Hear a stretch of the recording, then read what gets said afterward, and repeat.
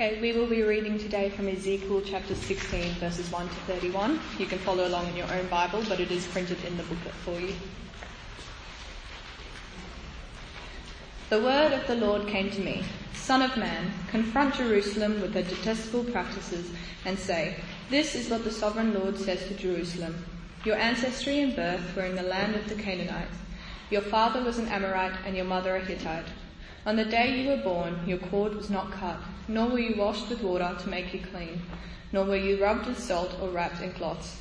No one looked on you with pity or had compassion enough to do any of these things for you. Rather, you were thrown out into the open field, for on the day you were born you were despised. Then I passed by and saw you kicking about in your blood, and as you lay there in your blood I said to you, 'Live.' I made you grow like a plant of the field. You grew and developed and entered puberty. Your breasts had formed and your hair had grown, yet you were stark naked. Later I passed by, and I looked at you and saw that you were old enough for love. I spread the corner of my garment over you and covered your naked body. I gave you my solemn oath and entered into a covenant with you, declares the sovereign Lord, and you became mine. I bathed you with water and washed the blood from you and put ointments on you.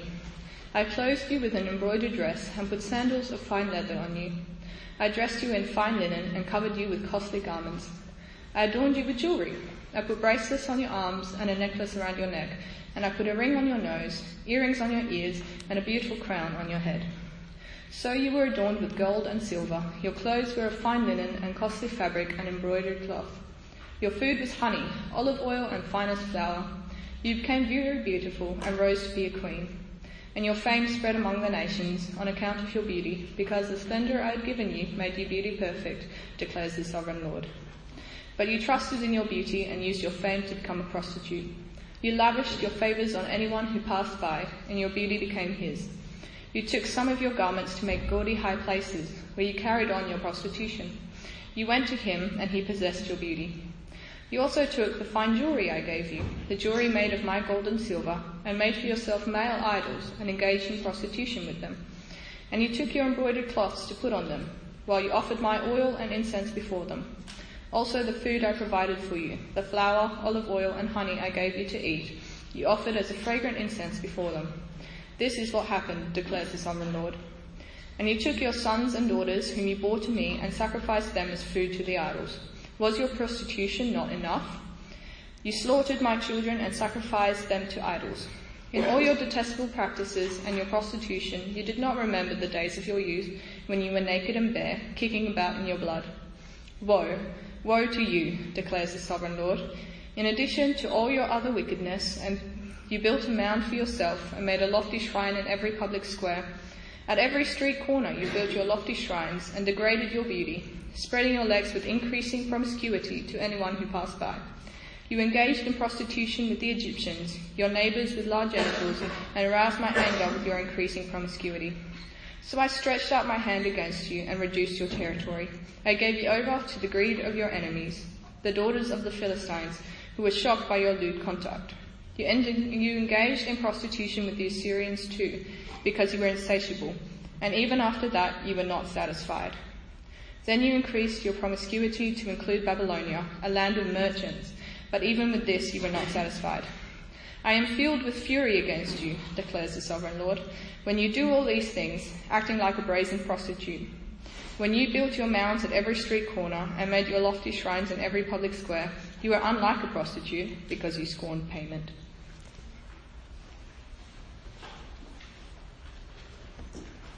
It appears that humans can't live without hope. You like that? Interviews of people who survived concentration camps and prisoner of war testify to the fact that the only people who survive them normally are people who have some sort of hope.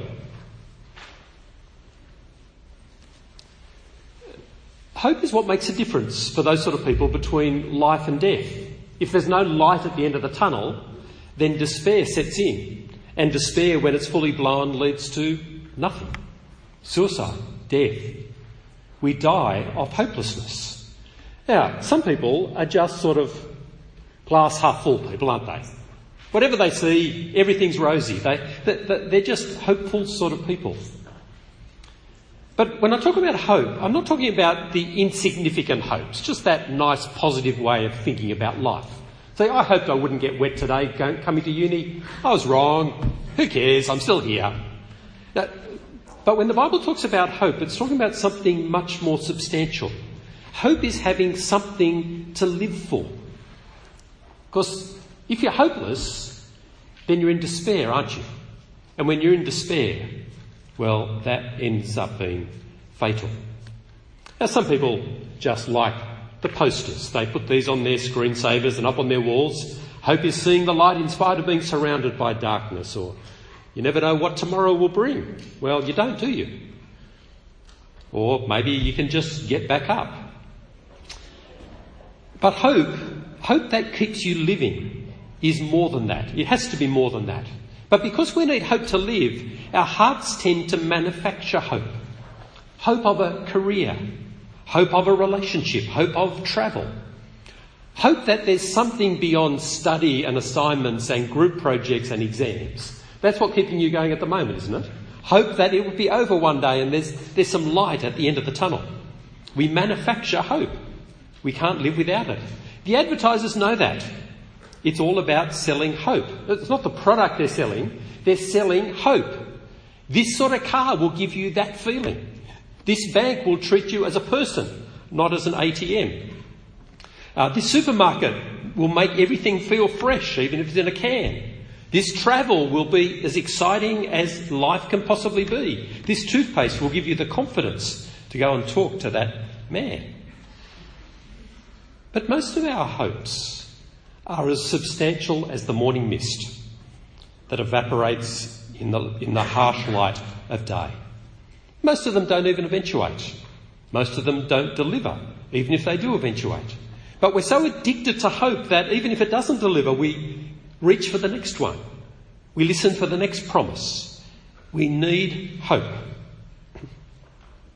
Well, Ezekiel, the prophet of God, comes to the people of Israel, the exiles in Babylon. And his message, at least his message at first, centres on hope. But not to build it, to demolish it. He's come to demolish false hopes, insubstantial hopes. And that's painful.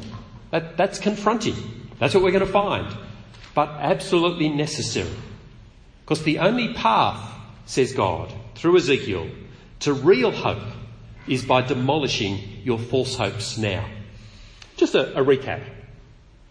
The timeline, just if you weren't here last week, when does Ezekiel come? Well, Ezekiel is prophesying in these years where that red circle is, 597 to 537 BC. You weren't there, you don't know what's happening, do you? But Judah has been conquered by Babylon. And they've carted off the elite into exile across in Babylon. And that's where Ezekiel is. We zoom in a bit. These chapters we're looking at today, chapters 4 to 24 of Ezekiel, come in a period of about 6 years between 593 and 587. While these exiles are living in Babylon, Jerusalem is still standing back in Judah. And they're hoping that because the temple is still standing, Jerusalem still survives, that there's hope. Just to get a look at the map, you can see where Judah is, can you, in Jerusalem? That's what their hope is in, but they're across in Babylon, Nippur, by the Kibar River, the canal, the irrigation canal out in the middle of the desert in Babylon, in Babylonia.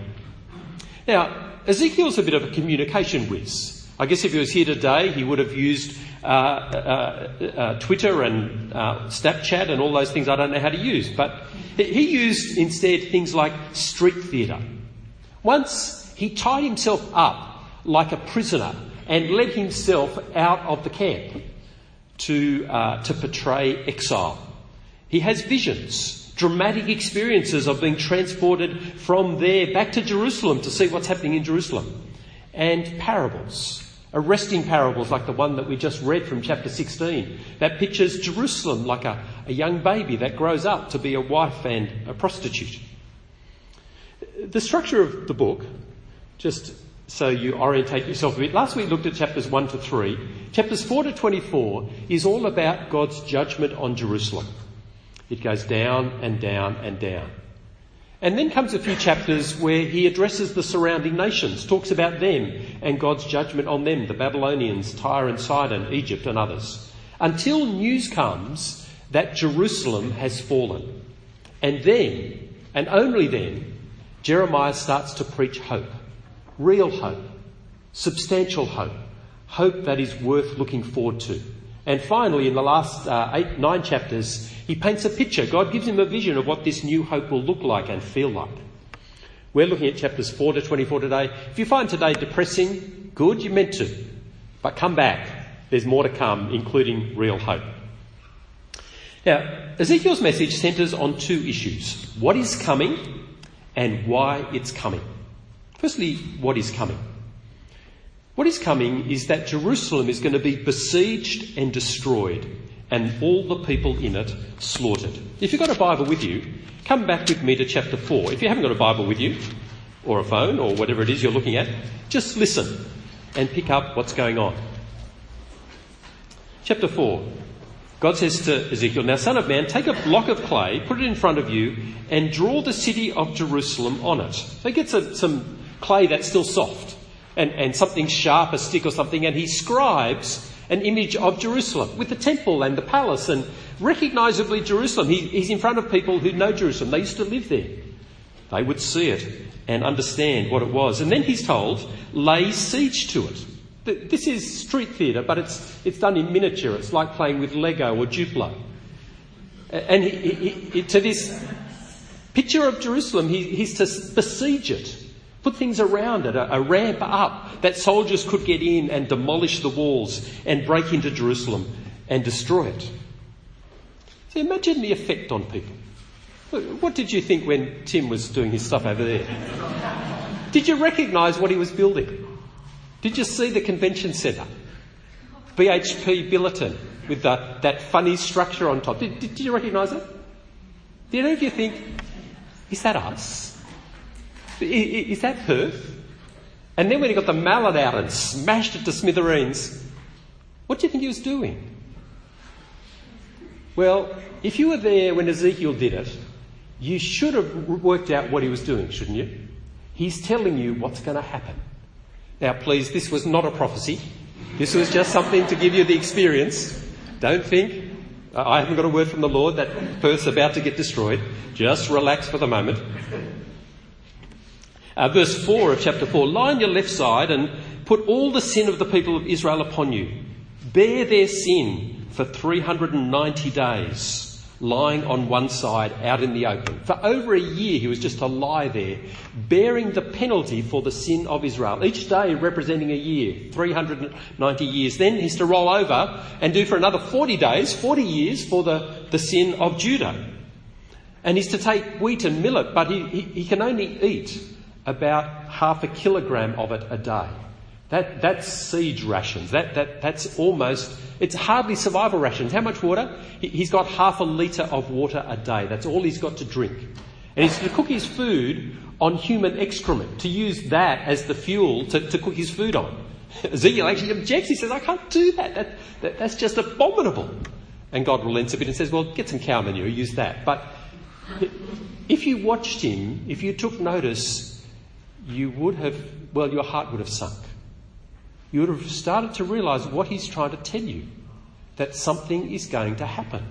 Jerusalem is going to be besieged and destroyed. Chapter 5, he goes on now, verse 1, son of man, take a sharp sword, use it as a barber's razor, shave your head and your beard. He would have had a full head of hair and a full beard. That he was a Jewish man, 30-something years old. Shave it all off, divide it into 3, burn 1/3 of it. 1/3 of it, get a sword out and sort of whack it with the sword, and 1/3 of it just throw away. Just throw it to the wind. It'll be scattered everywhere. And God interprets his actions. Chapter 5, verse 11. Therefore, surely as I live, declares the sovereign Lord, because you have defiled my sanctuary, talking to the people in Jerusalem, with all your vile images and detestable practices, I myself will shave you.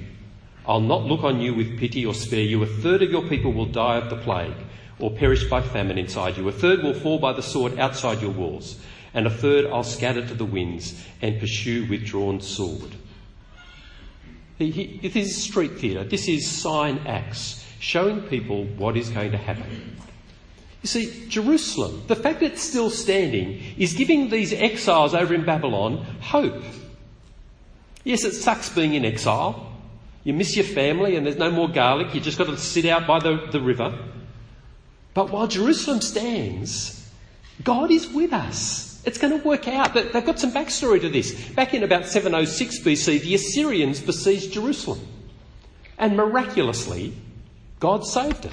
85,000 of the soldiers around Jerusalem died overnight. And Sennacherib, the Assyrian general, hightailed it back home. It was incredible. God had saved Jerusalem because in Jerusalem was the temple. And the temple was where God lived. And while the temple was there, while God lived there, surely he was going to save it. So if the temple still stands, even though we're in exile in Babylon, God will protect us. It's all going to be okay. Somehow it'll turn out right. And they kept bolstering their spirits and keeping despair at bay. We can get through this. Surely we can hope. Surely it'll turn out okay. She'll be right, mate. But in chapter 8, Ezekiel is given a vision by God that helps him understand what is going to happen. In chapter 8, verse 1, in the 6th year, in the 6th month of the 5th day, while I was sitting in my house and the elders of Judah were sitting before me, and the hand of the sovereign Lord came on me there, I looked and I saw a figure like a man. From his waist down, he was like fire. Up there was bright as glowing metal. This reminds you of chapter 1, if you were here last week. The appearance of the likeness of the glory of God. And he stretched out like what looked like a hand and took me by the hair of my head, and the Spirit lifted me between earth and heaven. And in visions of God, he took me all the way to Jerusalem, to the entrance to the north gate of the inner court, that is, of the temple, where the idol that provokes to jealousy stood.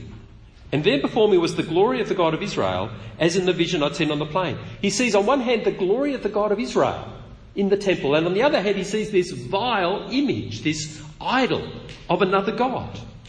Totally contradictory. Here is the idol in the temple itself.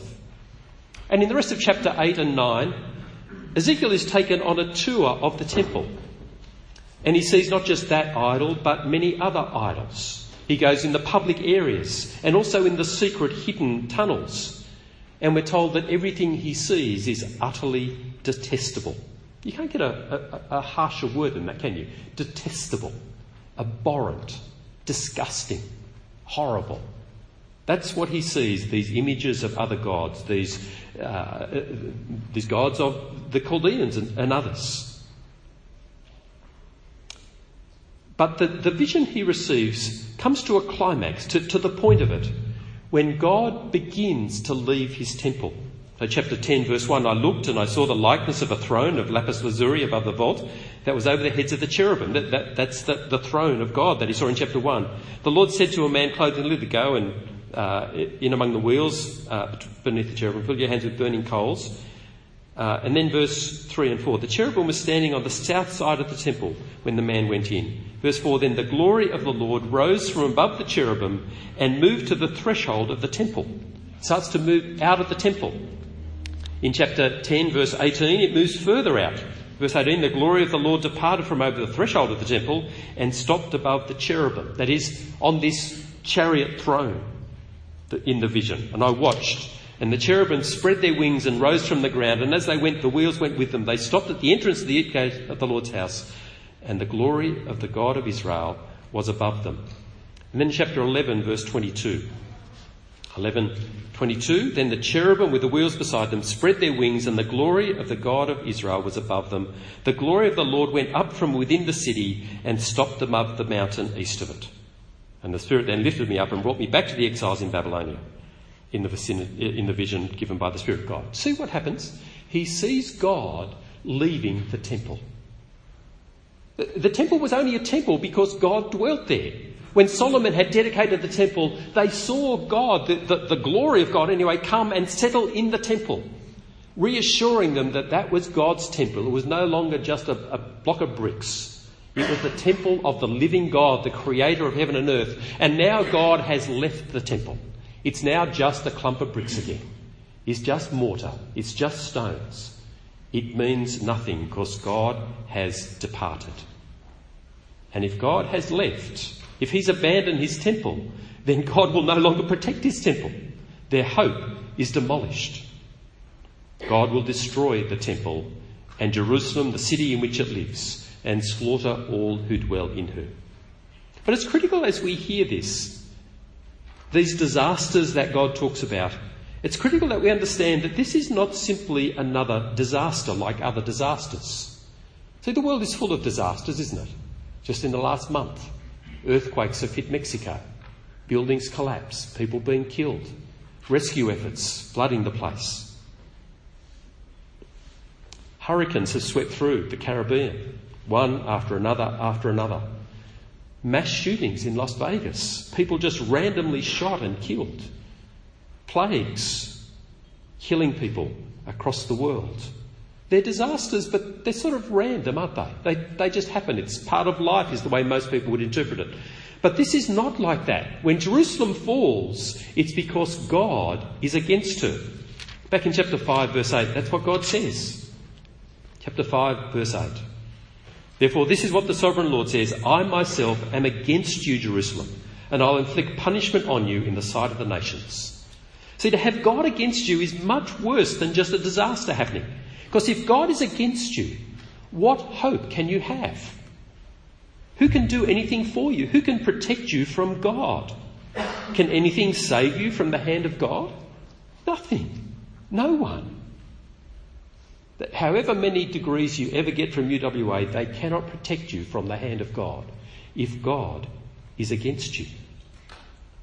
Now, if that's what's coming, why is it coming? Why is God against them? Well, in the vision he sees in chapter 8 to 11, it's clear it's because of their religion. God shows Ezekiel the religion of the people of Jerusalem. And it's not that they're atheists. They're very religious. And it's not that they've abandoned Yahweh, the true and living God, the creator of the world. It's that they've added other gods to Yahweh, the true and living God. It's still God's temple. They're still carrying on with the rituals of their religiosity that God had commanded them to carry on. But on top of that, they had idols there in the doorway. Images of other gods on the walls. In chapter 8, verse 14, he talks about the god Tammuz, a Sumerian god of vegetation that makes everything grow, therefore of fertility. Now, what this is called, the technical term is syncretism. It's not swapping one god for another. It's adding gods. It's a very modern way of doing life. Whatever might help you, whatever might work. God's good as far as he goes. But don't put all your eggs in one basket. God's good, he'll do things for you, but crystals or yoga or something else, just to add those, because maybe they'll help you as well. And that's what idolatry is. What is an idol? An idol is something that you put your hope in. Now, some of them are physical. They're images that you put up on a wall or in a shrine. They're a statue of the Buddha or other images of gods and spirits who might be able to affect your life and bring good fortune to you. Talismans and rocks or good luck charms or anything like that. Some are physical, representing spiritual things. Some are just spiritual. The superstitious forces that we might bow down to, or the ancestors that we pay homage to, or saints who we hope will get us closer to God. Some are less obvious though. In Colossians chapter 3, Paul says that greed is idolatry. Now, greed isn't an image, is it? What's greed? Greed is wanting things that money can buy. Our word for it's materialism. Fairly common sort of thing, isn't it? That's just what our whole society is built on, isn't it? Materialism. It's not that you love money itself, as if I fall down and worship a $5 note and put it up on my wall, but it's hope in what money can provide for me. Everything it can give me in the security and the status, the experiences and the travel. I put my hope in money. It's so close to the heart of all of us, isn't it? Because it's the air we breathe. It's the culture we're saturated with. And Paul says that's idolatry. Because it's having both, isn't it? I put my hope in God and I want to put my hope in other things as well. It makes us ask the question, what are my idols? What are your idols? What does my heart manufacture hope in? Because they're the things I've manufactured as idols. Anything other than the true and living God. In syncretism, you have God, yes. He's part of my life and I do what I need to do, but I serve other things as well. Things like money control my decisions about the course I do and how much work I take on while I'm a student, and almost every other decision as well. Because I hope that they'll give me hope and comfort. But Ezekiel sees the inevitable consequences of God being God and his people being idolaters. God will act. But you might say, Tim, that seems a bit harsh. What's so bad with having it a bit both ways? That's just human, isn't it? We want to cover all our bases and manufacture a bit of hope. Well, chapter 16, we're given an insight into what it looks like from God's perspective. That's a hard chapter to even read, isn't it? It's sort of MA rated. It describes things that you wouldn't want to see, even on television, at least for me. It's the story of Jerusalem, told as a metaphor, a parable. The behaviour of Jerusalem. And we're told in chapter 16 verse 2 that Ezekiel is to confront Jerusalem with her detestable practices. Confront Jerusalem. See, Jerusalem doesn't want to hear this. The exiles don't want to hear it.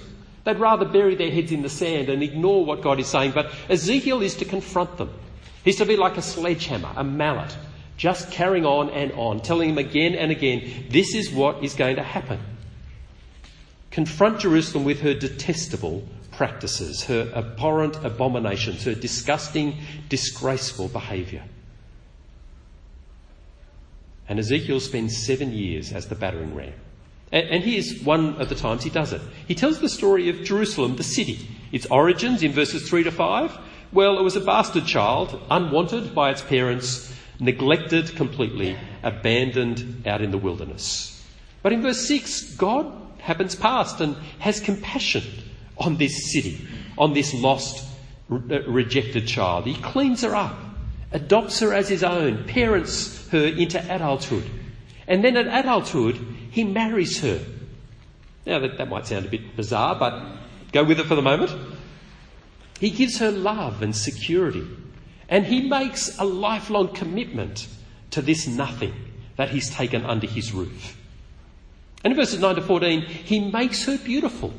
But notice he doesn't marry her because she is beautiful. He marries her and makes her beautiful. Makes her desirous, makes her full of everything that's wonderful. And she becomes famous, dazzling. This is Jerusalem, I take it, under King Solomon. The envy of the world. Everyone coming to look, one of the wonders of the ancient world. But verse 15, but you trusted in your beauty and used your fame to become a prostitute. You lavished your favours on anyone who passed by, and your beauty became his. You took some of your garments to make gaudy high places. You carried on your prostitution. You went to him, he possessed your beauty. This other man, these other men. You took fine jewellery. In the end, it's not just one, it's any man who'll come and have it off with her. In verse 20 and 21, it involves child sacrifices. It's part of their idolatry, their religion. You took your sons and daughters, whom you bore to me, and sacrificed them as food to the idols. See, they're his children, and yet she's taken them and sacrificed them in child sacrifice to these other gods. But it's also political alliances. Verse 25, at every street corner you build your lofty shrines and degraded your beauty, spreading your legs with increasing promiscuity to anyone who pass by. You engage in prostitution with the Egyptians, your neighbours with large genitals, and aroused my anger. Egyptians, they thought they were pretty something. They had a huge penis, and they just turned you on. You went for it with him. That's actually scandalous language, isn't it? He's describing something that, if it was you, imagine you've married the love of your life. And one day soon after you come home and you find him or her in bed with somebody else. How would you feel? The love of your life that you've married, that you've committed to, and they're having it off with someone else. And they see you, and what do? They just keep going. Invite a few more people into the bed. That's what Jerusalem has been doing. How will God respond to such behaviour? See, that's what it looks like from God's perspective. Jerusalem is his. He's done everything for it. He's committed himself to it in an unbelievable way. He's made her famous and beautiful. And everything that God has given her, she turns against God in prostitution with any man. And she ends up paying the men to come and have sex with her. That's how desperate she is. That's how degraded she is. Can you believe it? That's disgusting, isn't it? That's detestable. And that's why God will act. Some people ask, how could a loving God allow disasters, earthquakes and wars and diseases? But Ezekiel asks the other side of the question. How could God not send disasters on Jerusalem? How could he not? It would be unbelievable if he didn't. And so he says in verse 43, because you did not remember the days of your youth, but enraged me with all these things, I'll surely bring down on your head what you have done, declares the sovereign Lord. Did you not add lewdness to all your other detestable practices? So what's God going to do? What's going to happen? Why is it going to happen? But why does Ezekiel tell the exiles about it? He's not talking to Jerusalem. He's talking about Jerusalem. But remember, he's talking to the exiles in Babylon. Why is he telling them? Because his purpose is to demolish their hopes. Demolish their optimism. See, they're saying, yeah, things are bad for us, but it's all going to turn out okay in the end. Look, we've still got the temple, it's standing. Keep your spirits up, guys. It'll all be okay. But God, through Ezekiel, is determined to demolish that easy optimism, those false hopes. One of the survivors of the Vietnam War is a guy called Jim Stockdale. He spent 8 years in a Vietnamese prisoner of war camp, treated brutally, tortured more than 20 times, and torture really meant torture. Most people didn't come out of that prisoner of war camp alive. He survived, one of the few who did. He was interviewed a few years afterwards, and this is what he said. I never lost faith in the end of the story. I never doubted that I'd get out and turn the experience into the defining event of my life. And there's hope, isn't it? You see the hope that played in his life. But the interviewer then asked him, but what about the others? I mean, why didn't they survive? His answer was, because they were optimists. You go, what? Isn't he an optimist? How come he survived? They didn't because they were optimists. He said, well, what happened was they thought that they'd get out by Christmas. They were optimistic. And when they didn't get out at Christmas, what happened? They lost hope. They got lost in despair. See, optimism is only valuable if what you hope for will come. If it's manufactured, if it's fake, it doesn't do you any good. And for people to have hope in things other than God is manufactured hope. And Ezekiel's aim is to demolish it, is to smash it to smithereens, to take a mallet to it and leave it scattered all over the floor. Because only if our fake hopes are demolished will we hope in God and what he brings, instead of in false hopes. They hoped in the temple. They hoped as if their glass was still half full, and Ezekiel showed them it wasn't. God offers substantial hope. He's the only one who does, of resurrection, of total transformation into a new person, no longer ravaged by evil and all its effects. And all other hopes need to be demolished. Otherwise, I'll hope in them instead of what God promises, the hope that God gives us. Have your hopes been demolished? Because unless they have, you won't hope in God. And he says the second reason, so then they will know that I am Yahweh. I am God. He says it a number of times, chapter 6, chapter 7, in fact 76 times in the whole book. Then you will know that I am God, that Yahweh is the real, the true, the only God. So you know God in his actions and when he explains his actions by words. Because In one sense, Jerusalem gets demolished. Unless God has spoken about it beforehand, unless you know why God is doing it, you don't know it's the action of God. But when it happens, and God has spoken about it, told you why it's happening, then you know it is the hand of God. You know God is real. It's like the cross. Jesus dies, the one sent by God, who said he would come and give his life as a ransom for many. And in the action, the interpreted action, the action plus the words, you know that God is God. There is no other. There's no make-believe God.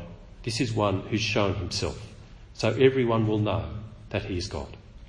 Let's try and pull a couple of things together. Ezekiel and the Gospel of Jesus. Today has been a dark message, hasn't it?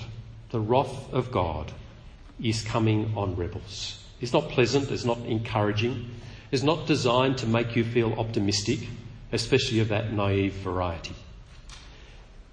But it's to help us not stick our head in the sand, not to put on the noise-cancelling headphones and just pretend everything's going to turn out okay, holding on to naive hopes that won't actually help anybody. Now, this is a bit of reality therapy. God says to us through Ezekiel, face up to reality. And here's the reality that's revealed in the gospel of Jesus. The wrath of God is being revealed from heaven against all the godlessness and wickedness of people who suppress the truth by their wickedness. The wickedness of people is idolatry. It's all sorts of, it's suppressing the truth of God, refusing to hear him and repent and come to him, just like Jerusalem. I was in the library yesterday. I got chatting to a girl and she said she studied theology. I said to her, oh, great. Do you believe what you're studying? And she said, well, I used to, but I decided not to believe it. It didn't seem to stack up very well. I said, well, what do you believe now? Do you believe nothing? She said, no, actually, I believe that it'll all turn out okay in the end. I said, how come? He said, well, there's something out there, isn't there? That's what I'd like to believe. That's what Ezekiel is seeking to demolish. Utterly smash to pieces. Because that's suppressing the truth about God, isn't it? Deciding to believe something that has no substance whatsoever to avoid the truth of the real God who's there. And Paul goes on in Romans to say, because of your stubbornness and your unrepentant heart, you're storing up wrath against yourself for the day of God's wrath, when his righteous judgment will be revealed. You're walking around saying, listen, things are fine, aren't they? The rain still comes. Australia's still safe. My life is still in front of me. There's no judgment coming. I can't believe that. It doesn't make any sense at all. And God says, yes, it is. Don't you believe that because it's not happening yet, it's not going to happen? Be part of the gospel that brings hope. Because the gospel of Jesus is about hope, but the prelude to the hope is demolishing false hopes, demolishing vague optimism, because God's judgment is real. If you realise that God is against you, there is nothing more devastating, there is nothing more despair-producing, nothing more hope-demolishing than that realisation. But unless you realise it, you won't find hope, you won't look for hope, you won't come to God for hope. Throw yourself on his mercy and find real hope in him. Let's pray. Our Father, we find this hard to take on board. Please, by your Spirit, help us not to suppress the truth, but to welcome it and find real hope in you. Amen.